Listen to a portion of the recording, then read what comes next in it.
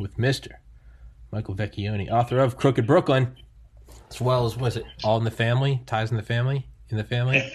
Friends of the Friends Family. of the Family. Damn it. So close. Friends of the Family. And before I let you introduce yourself, for everybody listening, Mr. Vecchione has been on my keyboard, has been on this podcast before, and we talked about his book, Crooked Brooklyn, which we are actually still talking about today. There was one section of it that we didn't get to, and Mr. Vecchione, being a genius and me being fucking retarded, didn't think of going at the probably most interesting, but interesting in a bad way, right? In the sense that the Holocaust is interesting, and it is the body snatchers. But before I keep ranting and making more of an idiot of myself, how about you introduce yourself for the new listeners and then jump into the body snatchers? Well, first of all, thank you, Tom, for having me back. Of course. I had a great time last session, and I was happy to come back and talk to you about Crooked Brooklyn again. My name is Michael Vecchione, and I was the chief of the rackets division in the Brooklyn DA's office for about 13 years. I left in 2013. When the district attorney did not win his reelection, and the new district attorney came in, kind of cleaned house, but I got out before by retiring and started writing books about the things that I had done when I was in the DA's office. So, in fact, we're writing another one right now, and I'm in the editing process. So I hope to be able to come back and talk about that one when we, when it gets out. Absolutely. I will be present. And this will make you happy. It's an audio book. So in addition to a print book, but the audio book is the major contract that we were able to get from a place called Tantor Media. Yep. They're doing the book, and we got it. We were lucky. We got it just before the pandemic hit, and then even luckier, if you can call it that, to have all the time about being quarantined to be able to write this book. So we're writing it. We're done now, and we're doing the editing process. So hell yeah. Be talking about that with you in a couple of months. Absolutely, yeah. No, it's awesome because that's kind of how I looked at it, right? And I almost feel dark because it's like it's like war profiteering, right? It's like business is booming because my family builds tanks and we're fighting the Nazis, so I'm rich. It's quarantine's terrible, 250,000 dead. But man, as someone that does podcasts on Zoom, business is booming because everybody's home. So hey, man, I don't think there's anything.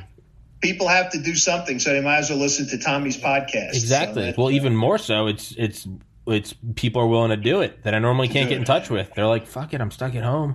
I'll do this podcast. But yeah, you'll absolutely be on for that book. But right now, Body Snatchers, which was a chapter in the book, but it just eerie, just unsettling, but like a train wreck, you can't look away. But I'll let you take it away. So give the people a briefing or whatever. Let's just go. It doesn't matter. Okay. Well, let me start at the beginning where how we learned about this. There was a sale of a funeral home in Brooklyn to a company that buys funeral homes and owns funeral homes in many different states, and they bought one in Brooklyn. And when one of the owners went to the funeral home to visit it to see what was where the rooms were and what was going on, she wandered into a room that was not necessarily accessible to unless you knew it was there, and the person kind of showing her around knew it was there. And the reason it was secret, I call it a secret room in the book, is because what was happening there was completely illegal. A fellow by the name of Michael Mastromarino, who was a dental surgeon at one point in his life, got into a lot of trouble with drugs. He was addicted to Demerol, and he would use the Demerol even when he was going to do dental surgery, if you could imagine. Yeah. And he was able to also get some other people addicted to it as well, some people who he knew. And it was a terrible situation because one day he fell asleep in the middle of a dental surgery procedure because he had taken too much of the drug. Yeah. And he had been warned in the past about this, had been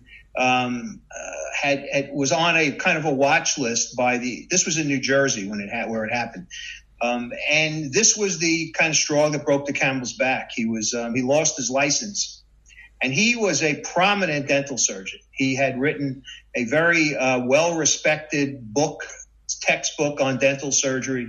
And he was an all-American boy. He was a football player at Villanova University. He was a guy who was well respected in his profession. And when he lost his license, he basically lost his livelihood. It was all that he had been able to do and all that he did. And the problem was that he had been living very, very high on the hog, so to speak. He had a mansion in, I think it was Fort Lee, New Jersey. He had a bunch of cars, and he was just living the high life. Well, with no income now, he had to find another way to keep up his standard of living. So he knew, because he was a dental surgeon, he knew about the idea of implants. And a dental implant sometimes requires a transplant of a piece of bone into an individual's mouth. It then bone knits, yeah. And once it becomes part of the jaw, then you can put the implant into that part of into that space, and the implant works perfectly. Well, the problem is that bone from humans is not very accessible. He knew that it was going to be a difficult thing for him to do. And he started out legitimately by working with funeral homes and getting the funeral homes to ask people who were burying their loved ones if they would allow him to harvest the bone so that he could use it for this implant surgery. And of course, he got absolutely no yes. They were all no's. Yeah, no takers. Not going to give you the opportunity to take my loved one's body apart, etc. Yeah. Industry was also important for other places other than the mouth on an individual, because bone can be transplanted into other parts of the body, arm, leg, etc. So he knew that this was lucrative, but he couldn't do it legitimately. So he came up with this plan. And the plan was to contract, if you want to call it that, with funeral directors in New York City, Jersey, Philadelphia, upstate New York, to tip him off when a body would come in. And illegally, he would send his people to the funeral home, and they would then cut the body open and literally steal the bone, steal the tissue, steal whatever they could. And if the body was then going to be laid out or displayed in a wake, the cutters, as we call them, would fill the body up with whatever they could find. Sometimes garbage. They would eat their lunch and there would be papers around and they would stick them in there. But for the most part, they also bought at plumbing supply stores PVC pipe. Yeah. And they filled the legs or the arms, wherever they were doing it, with PVC pipe, and then used the garbage and the debris from their lunch and other things to kind of to fill it out so that the leg would look like a normal leg, or an arm would look like a normal arm. And that's what that room in the Brooklyn funeral home was being used for.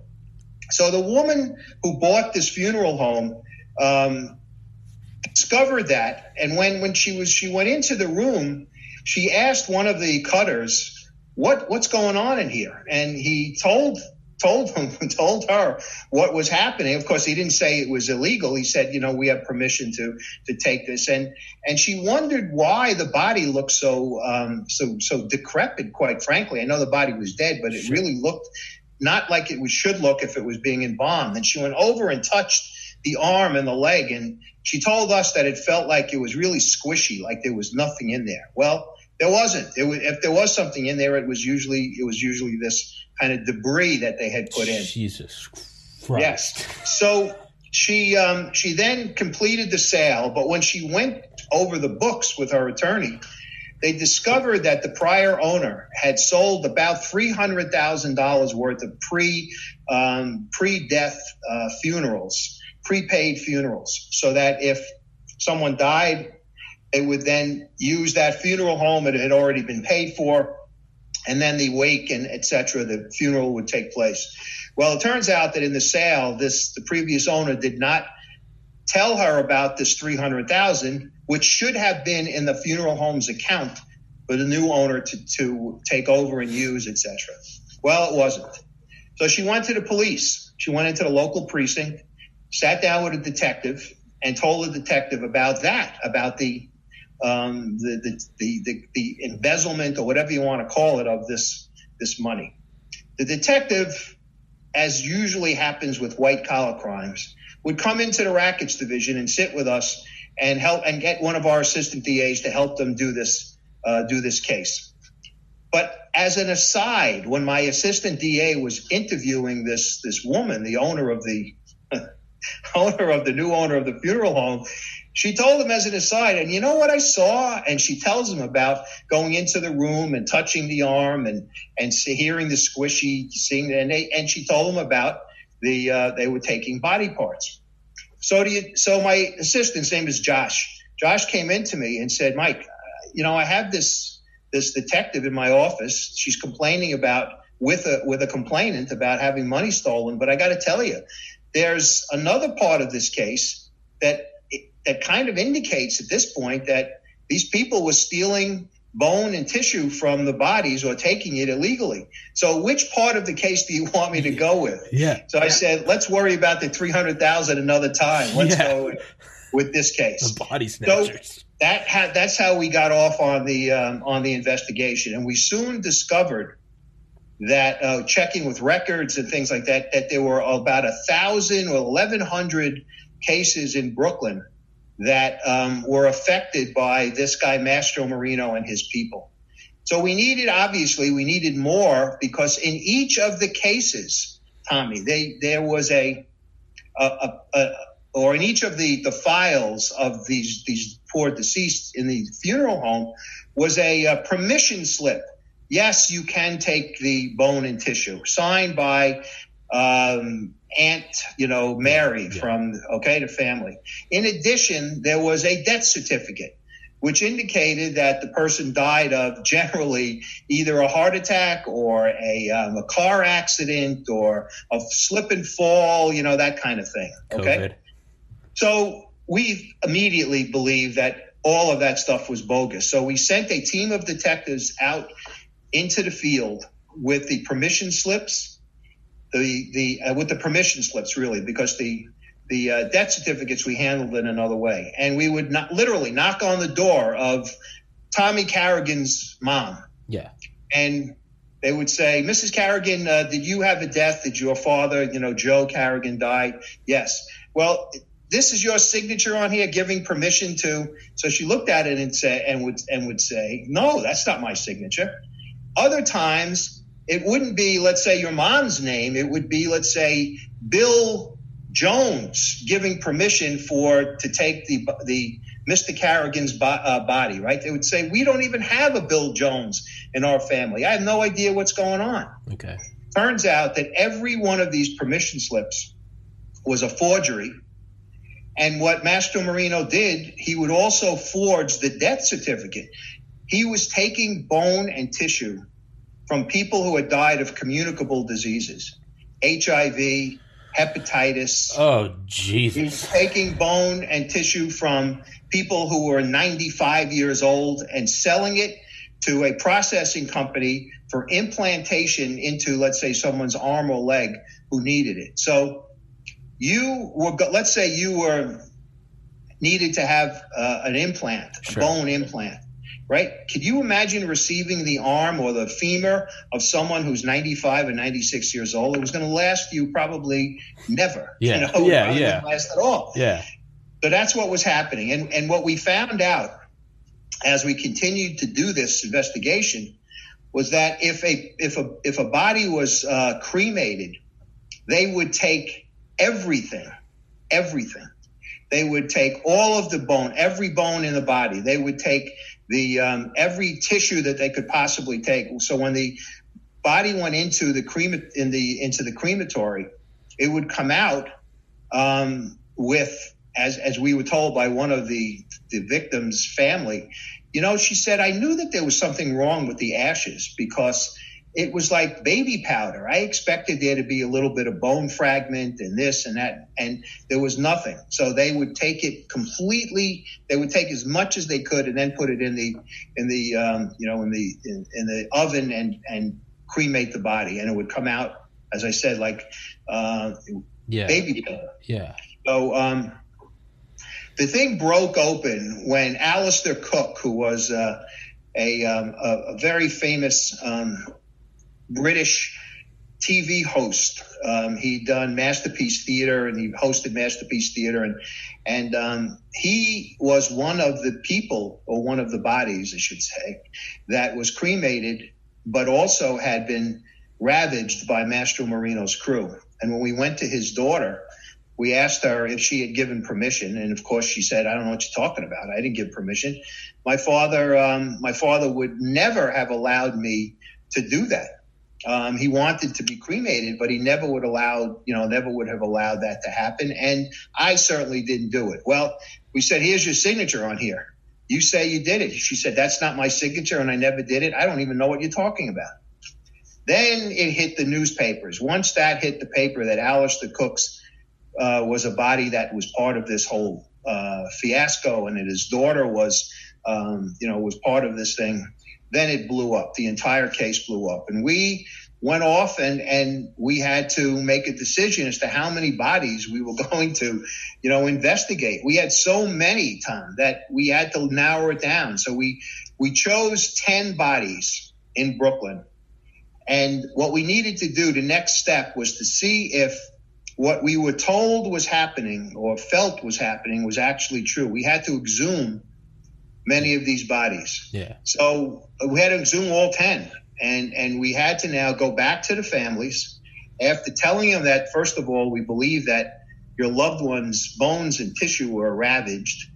We now have to open up the grave and take out your loved one's body and send it to the medical examiner to see if, in fact, that's the case.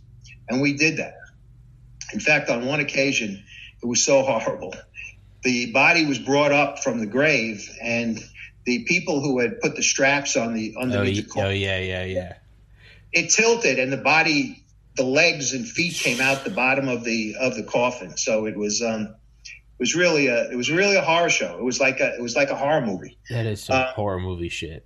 Yeah, it was really bad. So when they got the bodies back to the medical examiner, sure enough, they took X-rays and discovered that the PVC pipes that we had heard was used to fill up the legs and arms, in fact, was there. And we have pictures in the book of the X-rays.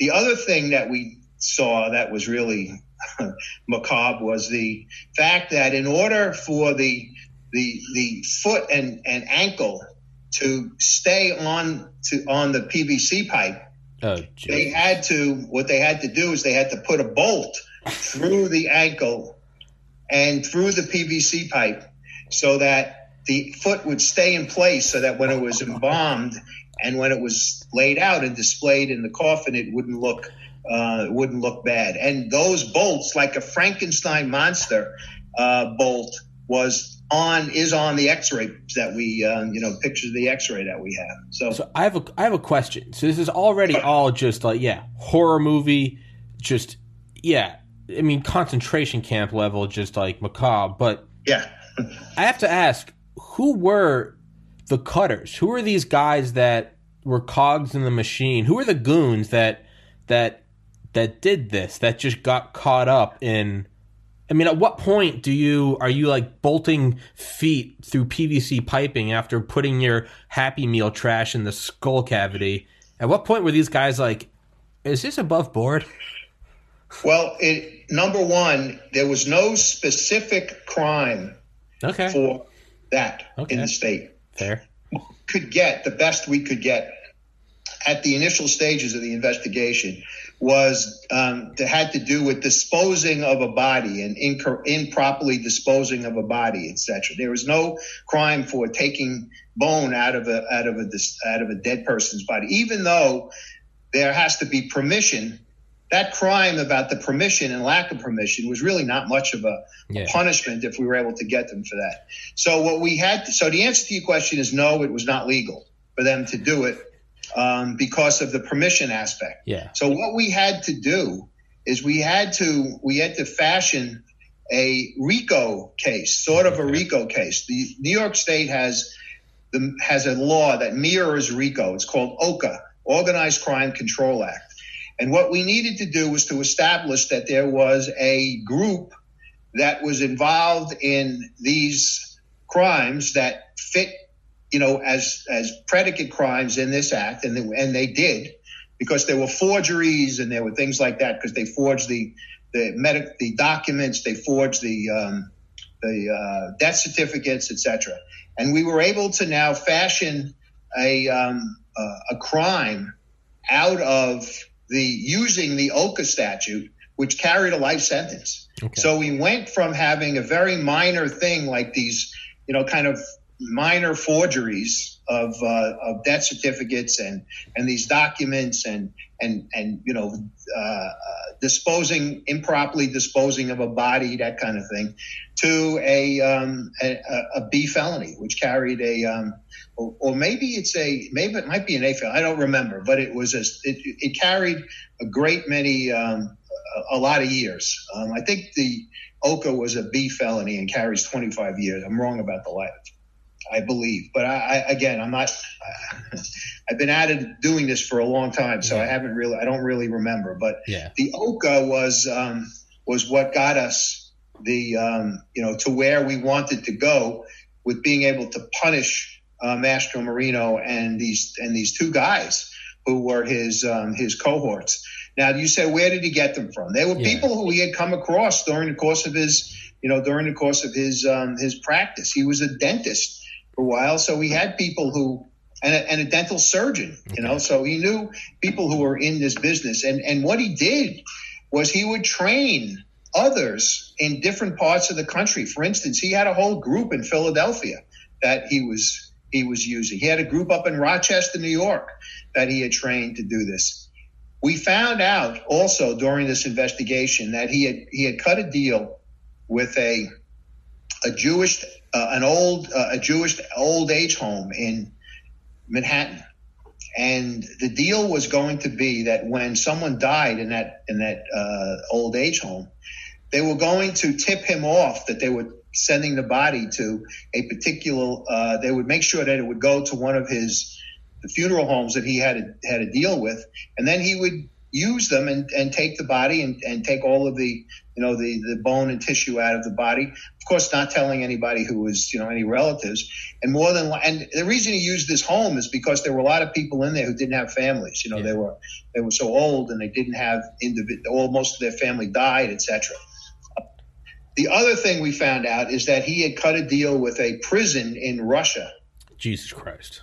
And what they were going to do was when someone died in the prison, they were going to notify him. He had a group over in Europe and in Russia to take the body to Germany, and he had a setup in Germany where he would do the same thing that he was doing in Brooklyn and other places here in the United States. So he was literally making a fortune. The bone and tissue processing companies were paying a good deal of money for bone and tissue, and you can imagine why, because it's not generally available. Yeah. Most likely, if you're going to a dentist and you're going to have an implant, they will use, a piece of pig bone, or an animal bone, not human bone. Human bone was rare because nobody would give permission to have it removed from their loved one's body. But it was preferable to having an animal bone.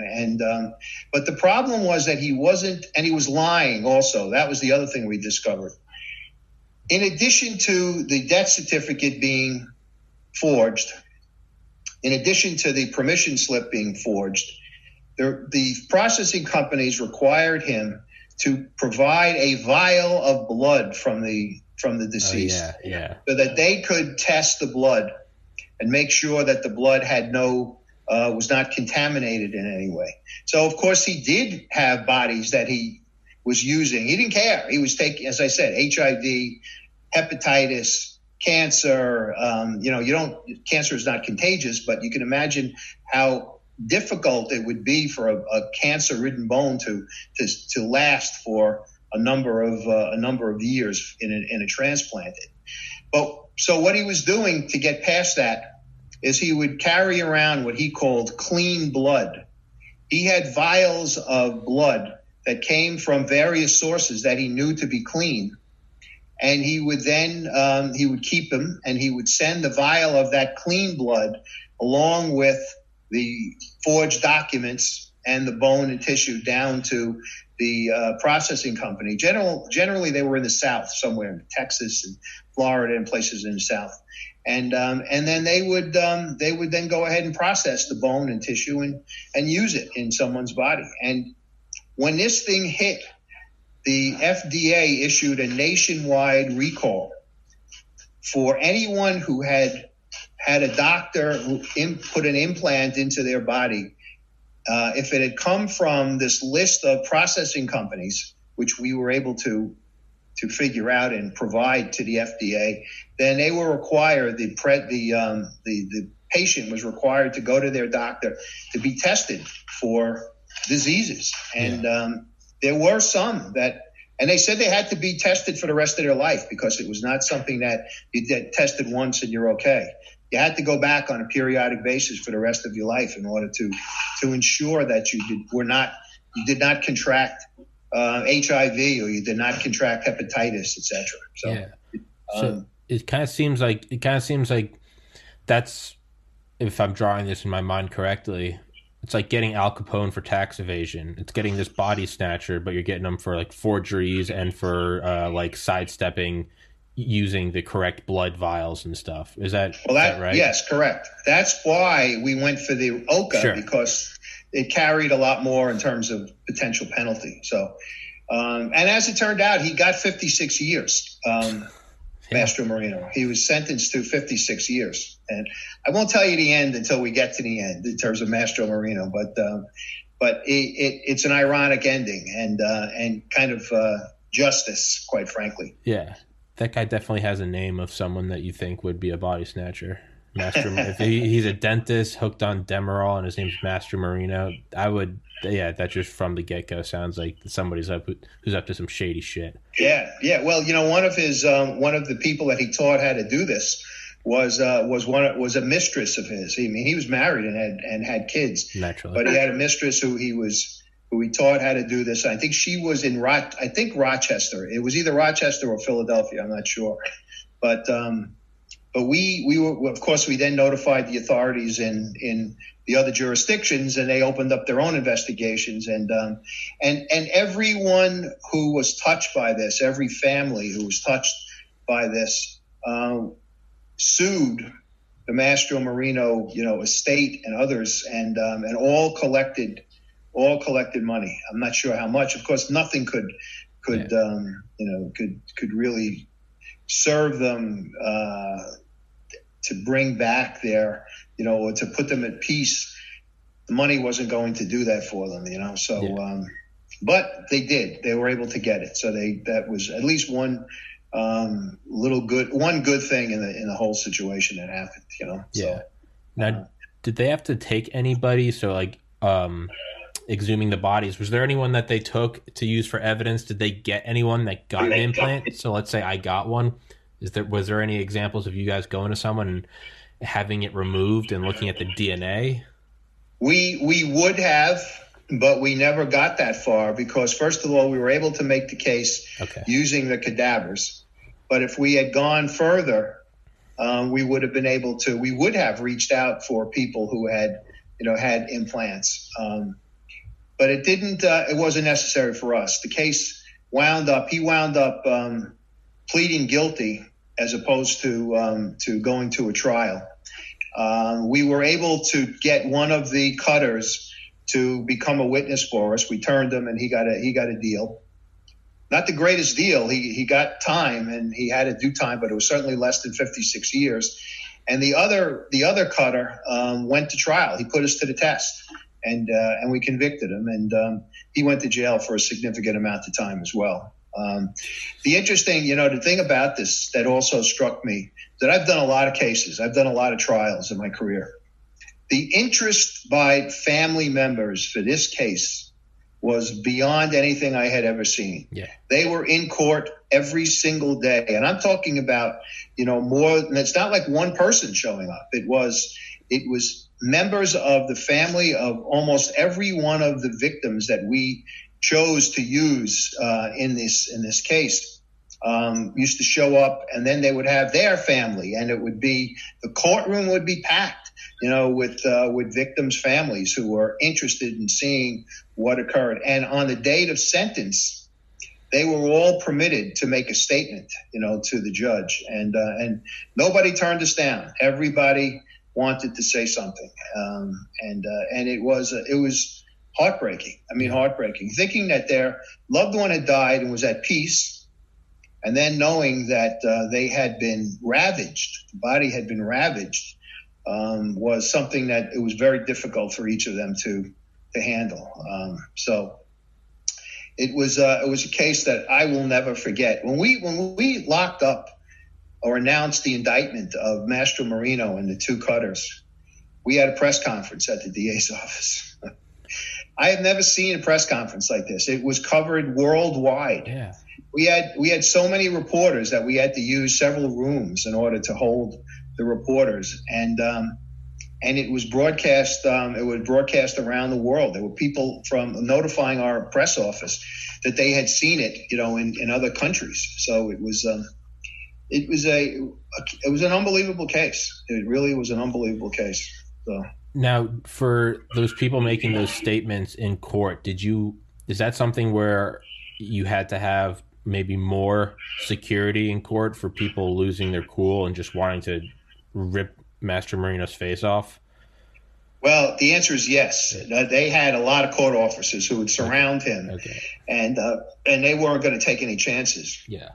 One of the people that we also, I should mention this, is that we were also able to identify the funeral directors who had cut deals with Mastro Marino for tipping him off to a death, and they got locked up and charged as well. So it was a wide ranging indictment in terms of people that were involved in this whole thing, but Mastro Marino was the centerpiece. He and the two cutters were the centerpiece. Yeah. So it was it's a case I'll never forget. And I did mention, I think I mentioned the last time I appeared on your podcast, is that when we began this investigation and we ultimately were able to get a search warrant for his home, we went into his garage, and he had meat lockers. He had freezers in there that you would store, like steaks and chickens and stuff. And he had body parts in there. So my eyes were watering. It was quite a scene. But this is perfect proof right now. Like, as disgusting as it is, and I physically just got nauseous. Yet I am right now in real time. Like, I am hooked on what happens next, and it's. So what I am right now is just a microcosm of everyone. It's like you can't look away. Yeah, well, that's a lot of people couldn't. Yeah, a lot of people couldn't. People said it was disgusting, but everybody wanted to know more and more and more about it. Yeah. The idea. I got to tell you that the one impact, or the one lasting, I guess, image is of those X-rays of the leg with the PVC pipe and the bolt going through, the ankle to hold the foot together, and other body parts that had the PVC pipe in it. I don't think that this guy would. I think that a jury, if we had tried this case, a jury would have been out maybe 5 minutes before coming back with a conviction. It was that kind of case, and it touched the nerves of everyone who was involved in the case and everyone who heard about the case. It was it was the kind of thing that, you don't I've never seen anything like it, and I've never seen anything since. I've never seen anything before, and never seen anything, since. There are people who do this kind of stuff on a regular basis, but they don't do it in the way that Mastro Marino did it. Somebody has to harvest bone and tissue for implant, but you do it in a way that is going to be you do it a legal way, a legitimate business. Yeah, and you do it.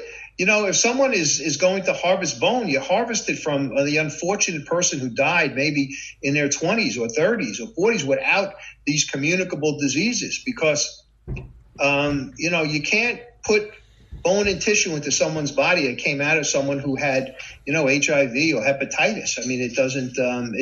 The processing companies would not take a bone that came out of someone if they learned that that the person had died of HIV, or had died of hepatitis, or had died of some other horrible communicable disease. They would not do it. So that tells you all you need to know about what this guy was doing wrong. So the Alistair Cook thing. He literally was 95 years old.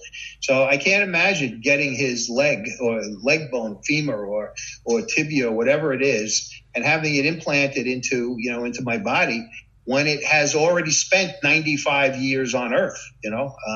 It's not something which is going to last very long. But so they would lie. They would just simply lie. They would put his age down as 72 or 65 or whatever, as opposed to 95. Yeah. Well, I can feel my own blood pressure rising as I think about my oldest sibling who committed suicide in 2014 and who we had cremated, perfectly healthy. He was 27 at the time. Right. That's prime real estate for Master Marino, and that's are you kidding? Making me think I've seen his cremation. I know there are bones in it. Yeah. But I'm thinking now, I'm 30, I got a podcast going, it seems like everything's smooth sailing. And even in just the last 2 minutes thinking about that, part of my brain is I would hunt this guy down and I would I would live stream me killing him. Yeah. And it's well, the funeral directors can't escape without a lot of scrutiny either when you think about it, because they were doing this, and they weren't getting paid a great deal of money. They would get paid $50 or $100 to tip off Master Marino that the body was coming into the funeral home, and they would do it on a regular basis. So it was more of a volume thing than a lucrative kind of thing. If you got a body and it happened once every 2 years that you tipped them off, then you would charge a lot more money. These guys were doing $50, $100 because they had volume. People were dying and they were showing up at these funeral homes, and they would get tipped off and come and and ravage them. So it was it was easy money for the funeral director, but and they thought that they weren't going to get caught. Now let me go back to that room. I want to tell you about the room. So this secret room, I at some point went to the funeral home, and what used to happen, and it was in the Bensonhurst section of Brooklyn, and what used to happen is the deal between the funeral director, who we locked up and who also had something unfortunate happened to him. Again, you talk about karma and justice. After he had gotten locked up, he was released on, I guess he was on bail, and he was doing some work on the roof of his house. And he claims that he slipped and fell and had major damage to his bones and things like that. Now, there was some conspiracy theorists at that time that thought that, this guy somehow was pushed because they thought he was going to talk, and there were a lot more people involved in this whole thing. But be that as it may, it was his funeral home. He had sold it to the people who tipped us off to this. And what the way it worked is when a body would come in, it wouldn't. There was a back area where the Mastro Marino bodies would drive in, and they would go into this room, this kind of not a garage, but a driveway and they would bring the body into a room on the first floor, and they would put it onto this device which had a hydraulic lift, and the lift, they would put the body on it, and then it would lift. It would go up into the floor of the second story of the building, into that room I was talking about. And you couldn't see, once the body was up there and they lowered the lift again, they had it so that if you looked up into the ceiling of the first floor, you wouldn't be able to see any outline of an opening. It was a secret opening that would allow them to bring these bodies that the deals were cut to up into the embalming area of the funeral home. No one would see them, and that room was used only by Mastro Marino's people.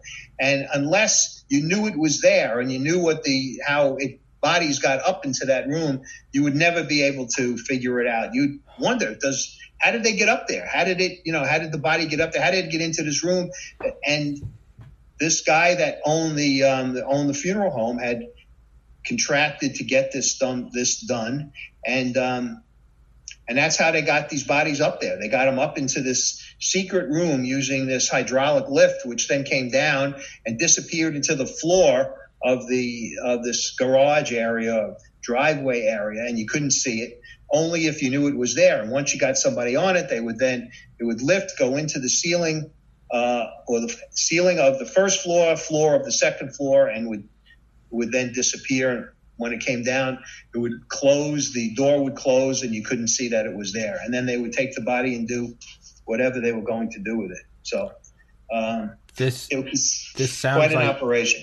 This sounds like something that, like, before the internet, before you could have a podcast with you with this experience, sharing your story to me, nodding here like an idiot. Before the internet, this is something that you and your friends smoked pot in high school, and one of you says, dude, my uncle was in the rackets division, and he said, and you go, that guy, you go, dude, he's pulling your leg. Or you're like, dude, you're too high. Like, put down the joint. But it's almost like, isn't it one of, like, Goebbels, I think? It was like, make the lie big enough and hide it in plain sight that everyone will believe it. Yeah. I mean, if someone came out and was like, I'm telling you, they're doing this. It was like, okay, already fantastic enough. But where are they doing it? I'm telling you, there's a secret hydraulic lift that lifts, right? It's almost like if you make it so absurd, it hides itself. Exactly. You know, I'll tell you how underestimated the case was by people other than us. Yeah. When we first started the investigation and Master Marino's people got wind of it, and I get a call from his lawyer. And I'll never forget the conversation. He calls me, and I knew him. And he calls me and says, Mike, you're investigating my client. And, of course I knew who he was. And I said, well, who's your client? One of those kind of deals. And he told me. And I said, yeah, okay, what's the issue? You looking to plead guilty? He started to laugh. He said, do you think that any jury would ever convict my client? He said, this is nothing but a paper crime. So somebody had some papers. They filled out the death certificate wrong. They filled out a document that they made a mistake in putting down, what the cause of death was, and so they signed some permission slip. So what? Nobody is going to send my client to jail for some paper crime. His name was Frank. I said, Frank, I got to tell you something. You have no idea about how the interest and the family, and how much the families want to hang your client. The families of these people, given the fact that they are, we know that they're dead. Of course they're dead. But these people felt that their loved ones were resting in peace. And now they find out that your client took their legs apart, took their arms and cut their bones out, and took their bones. I said, this is not something that is going to sit well with anyone. And I can tell you that if you go to trial with this, you'll get the full force of this, their anger on your client. And he said, nah. Well, ultimately, he realized what he was up against, and he did plead guilty, as I told you before. So, it's just he just could not. He could not believe it. And Master Marino was, I have to say, I think he was very arrogant in the beginning when he would come in and try to sell us on the idea that he wasn't doing anything wrong. Ultimately, when he pled guilty and had to do his allocution, which is to say what he had done, he became somewhat contrite at that point. And I think he was trying to save his ass, quite frankly, from jail time. I think he was trying to minimize the amount of jail time he was going to take. So, but it turns out that, he got 54 years. So that's a lot of time. And he was going to come out. He was probably going to be in his 90s by the time he came out. So nobody had any sympathy for the fact that he got 54 years. Believe me, nobody. In fact, there were some family members who said it wasn't even enough. He should have gotten life. What was the? And I'm sorry if you said it and I missed it. What was the total number of bodies that he did this with? We had about 1,100 that we were able to uncover. There were more because there were other jurisdictions that we alerted them to the fact and they had bodies there. But I can only tell you about Brooklyn. We uncovered about 1,100. We wound up just doing 10 as part of the indictment because.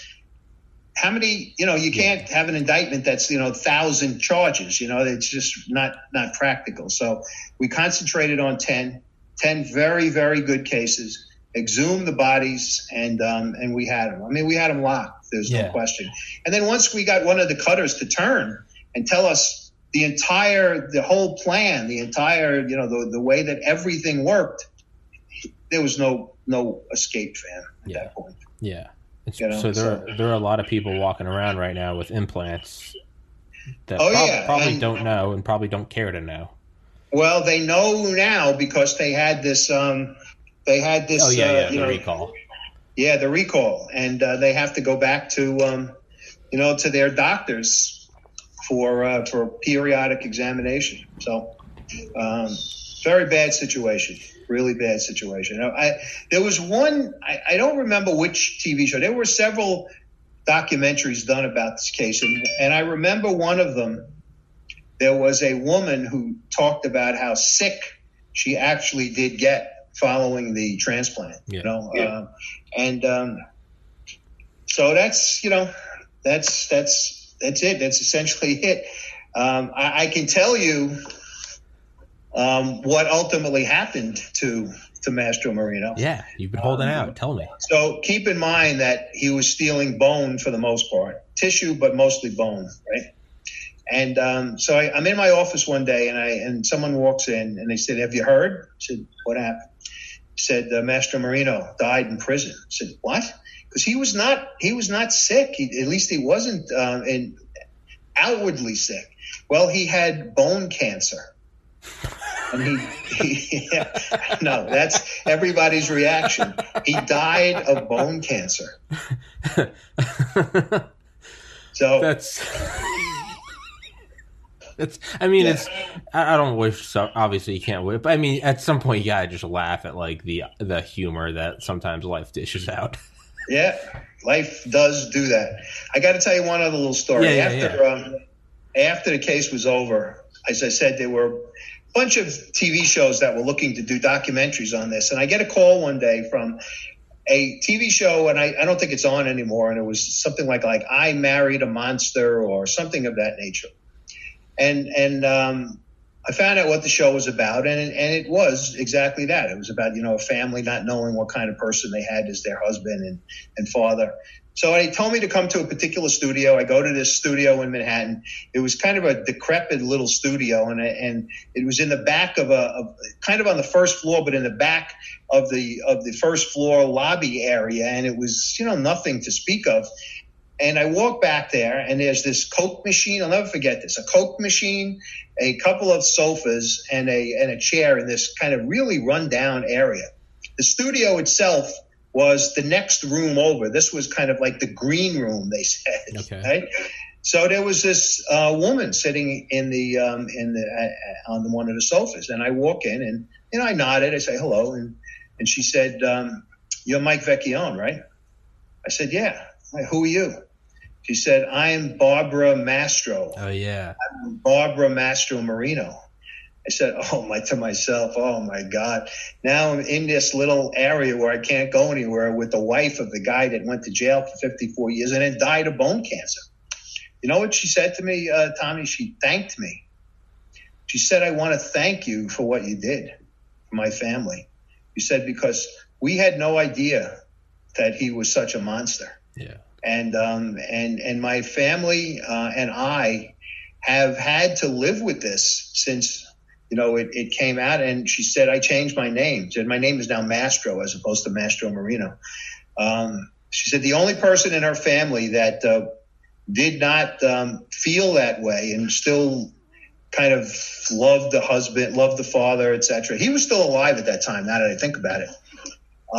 Because her son was in the studio being filmed about his story. And her son, she told me, would go visit him in jail and was never able to really accept the fact that his father was such a monster. Yeah. And so she said to me, she said, if you don't mind, when he's done, if you could just simply kind of, sit over there and don't tell him who you are, because I didn't know the kid. She said, because he'll get very upset and probably very angry at you. So I did, and I did what she said to me. What she asked me to do, and the kid came out, and they left, and then I went in and did my thing. But that was a bizarre ending to a bizarre case. I have to tell you, it was meeting the wife, and she stuck by him in the beginning. Every time he was in court, she was there, and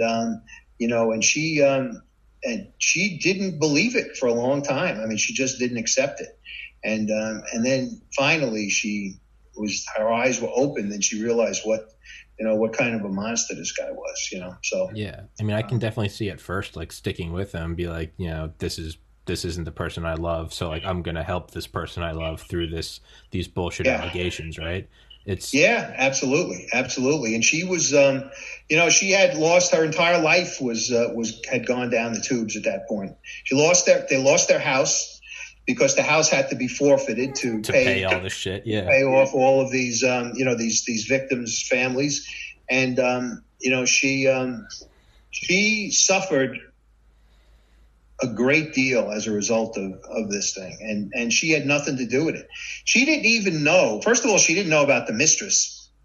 Okay. And she had no idea. I mean, that all came out during the course of the investigation and the preliminary proceedings and things like that. And she certainly didn't know what her husband was doing. I mean, she had no idea that he was doing this stuff. She just knew that he had provided for her as a dental surgeon. Now he was providing, as God knows what he told her he was doing, as far as this stuff is concerned. He probably said he gotten permission from all of the families to do this stuff, but she really had no idea. And clearly she never went into that garage and opened up those, they were all locked. So those meat lockers, she had never gone in there to see that, because she wasn't going to make leg of person for dinner. So if someone in your family ever starts putting industrial meat lockers in your house and locks them, something's up. I think that's a pretty fair rule, right? Yeah. Although, I have to say in her defense, Tommy, is that they didn't look like anything other than what you would have in your basement if you had, you bought steaks and chicken and sure. and burgers and stuff and kept them in a freezer. They didn't look any different than that. They were, sure. Those white freezers, low white freezers, and pull the top comes up. Yeah. So how many did he have? I don't remember. He had several, but I don't remember. I just don't recall. That's where it gets a little hairy. I know what they are. Yeah, we have one at our lake house. You go hunting, sure, you got to put your shit in there. Yeah, so if you were, if you walked in and she saw them, I don't think that she had access to the area that, that we ultimately found these things in. But But she claimed she knew nothing about what was going on. And quite frankly, she had no reason to lie to me at the end as far as this stuff is concerned. So, but justice was ultimately done. And it didn't take very long for it to get done either. He was in jail only a few years before he died. So he must have had bone cancer before he went in. Which is just the most ironic thing ever. But could you also imagine, I always think about this a lot, can you imagine being that, I mean, I don't know if you've ever gone through dental surgery, but I just did about 5 months ago. And I was thinking as that was going on that if the surgeon was high on Demerol or and he just fell asleep with this, with this knife in his hand or whatever it is, the scalpel or something, and he falls asleep right now, God knows, I don't know what's going to happen to me or happen to my mouth. Well, this is what happened to this poor, unfortunate guy that was under dental, was being worked on by Mastro Marino when he ultimately fell asleep. I mean, that's quite must have been quite a scene in his office. Those are almost like the things that you just kind of don't want to. I know for me at least, right? If we hear about like orthopedic surgeons or pediatric surgeons that get fired because they're just like half in the bag during a surgery, or like an airline pilot, I almost feel like you don't want to know. You don't? Oh no, you don't. Yeah, just fly. I don't care. Are we going back and forth? Maybe he's drunk. Maybe it's turbulence. I'll just believe it's turbulence. But it's hard not to know if the guy falls asleep right in the middle of the surgery, right? Yeah, that's true. So that was a tip-off that something was wrong. So, and you could see why the authorities would revoke his license as a result of something like that. I mean, it was a no-brainer, and and he had been addicted for a while from what we learned, and.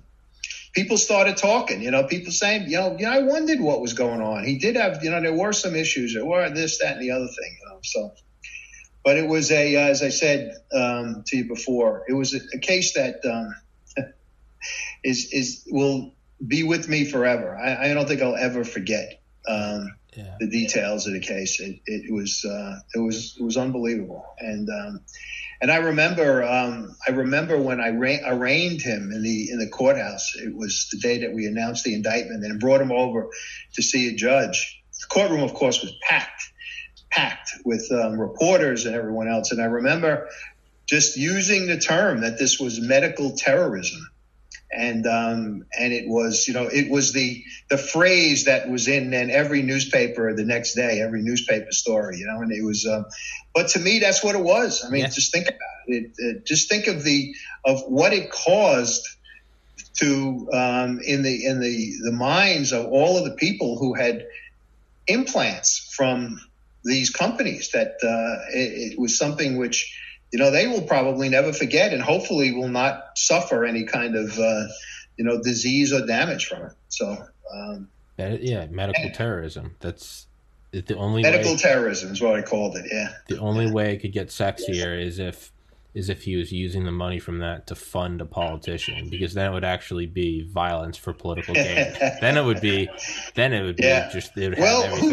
Who knows what he did with the money? I know that some of it went to his lifestyle, that's for sure, and some of it went to his mistress, and some of it went to his big cars and his beautiful house in Fort Lee, New Jersey. But who knows? He might very well have been contributing to political campaigns. I don't know. Jesus, yeah, it's almost was it Bormann, or I don't remember who, Goring. They'd have their own gold teeth made out of the gold teeth pulled from dead Jews. Yeah, from the victims of the Holocaust. I know. Yeah, that's a bad situation, but it's so I encourage your listeners and viewers to get the book and read the details of the story. It'll be hair raising, literally. Yeah. I mean, it's the kind of thing that if someone told me the story, my initial reaction would be, now you're making it up. Exactly. Right. Bullshit. That never happened. It's a good fiction writer's scenario that looking to scare air people, and if it turned out to be a script on the Walking Dead or something, I would say, that's a great writer, man. The guy's got a great imagination. That's not something that would ever happen in real life. Sure enough, it did. Yeah, that would be that would be a 3-part CSI episode, right? Yeah, exactly. And topped off with the idea that at the end, they have on a movie or a TV show where they have so-and-so lived until he was, so it would be on such and such a date, Master Marino died of bone cancer. Bone cancer. Yeah. It all comes around. Yeah, so for anyone listening, I mean, I've obviously had you on and we talked about the book last time, Crooked Brooklyn. Even if you just get it just to listen to the Body Snatchers, I mean, it's one of those things you can't turn away from. So shit, even if you just get it to listen to that part, get the book Crooked Brooklyn. It'll be in the description and the link in the top link. I'm having a stroke. It'll be in the sticky top comment as well as in the description. And I know you said you're not going to be finished with the other book. It won't be ready till next year. But yeah, it'll be. We're turning it in January. And then there's got to, you got to go through the edit process with each of the publisher company and with the audio company. And we don't even have at this point, we don't even have an indication as to when the publication date. But I'm thinking maybe they'll have it ready by summertime. That's what I'm thinking. So, but Friends of the Family is out. It's on Kindle, but Friends of the Family Audible. is out. Yeah, but not Audible. Friends of the Family is out. Behind the Murder Curtain is out, and certainly Crooked Brooklyn is out. So. Well, I've had you on for Crooked Brooklyn. I've had Bruce Sackman on for Behind the Murder Curtain, but I have not done Friends of the Family yet. So I'm going to email or text you after this, and let's set up a Friends of the Family episode. I'll be happy to do it. Happy to do it with you. So thank you, Tom. Absolutely. Appreciate Thank you. Excuse me. Thank you, Michael Vecchione, author of Crooked Brooklyn. It'll be in the top comment and in the description. And we went 1 minute over, 3:16 p.m. Eastern time. Correct. You have a wonderful Thanksgiving, sir. Stay safe. Thank you, Tom. You too, and to you and your family. Thank you, hopefully sir. It'll be a happy one and a safe one. So. It will be a safe one and a happy one. I won't let anyone take that away from me. God bless everybody. Text me and we'll set up a Friends of the Family. Absolutely. Friends of the Family date. I will text you in the next 2 minutes. Terrific. Okay, all right, Tom. All right, my man. Take care. Take care, buddy. Bye-bye. Thank you. Bye-bye. Yep. Bye.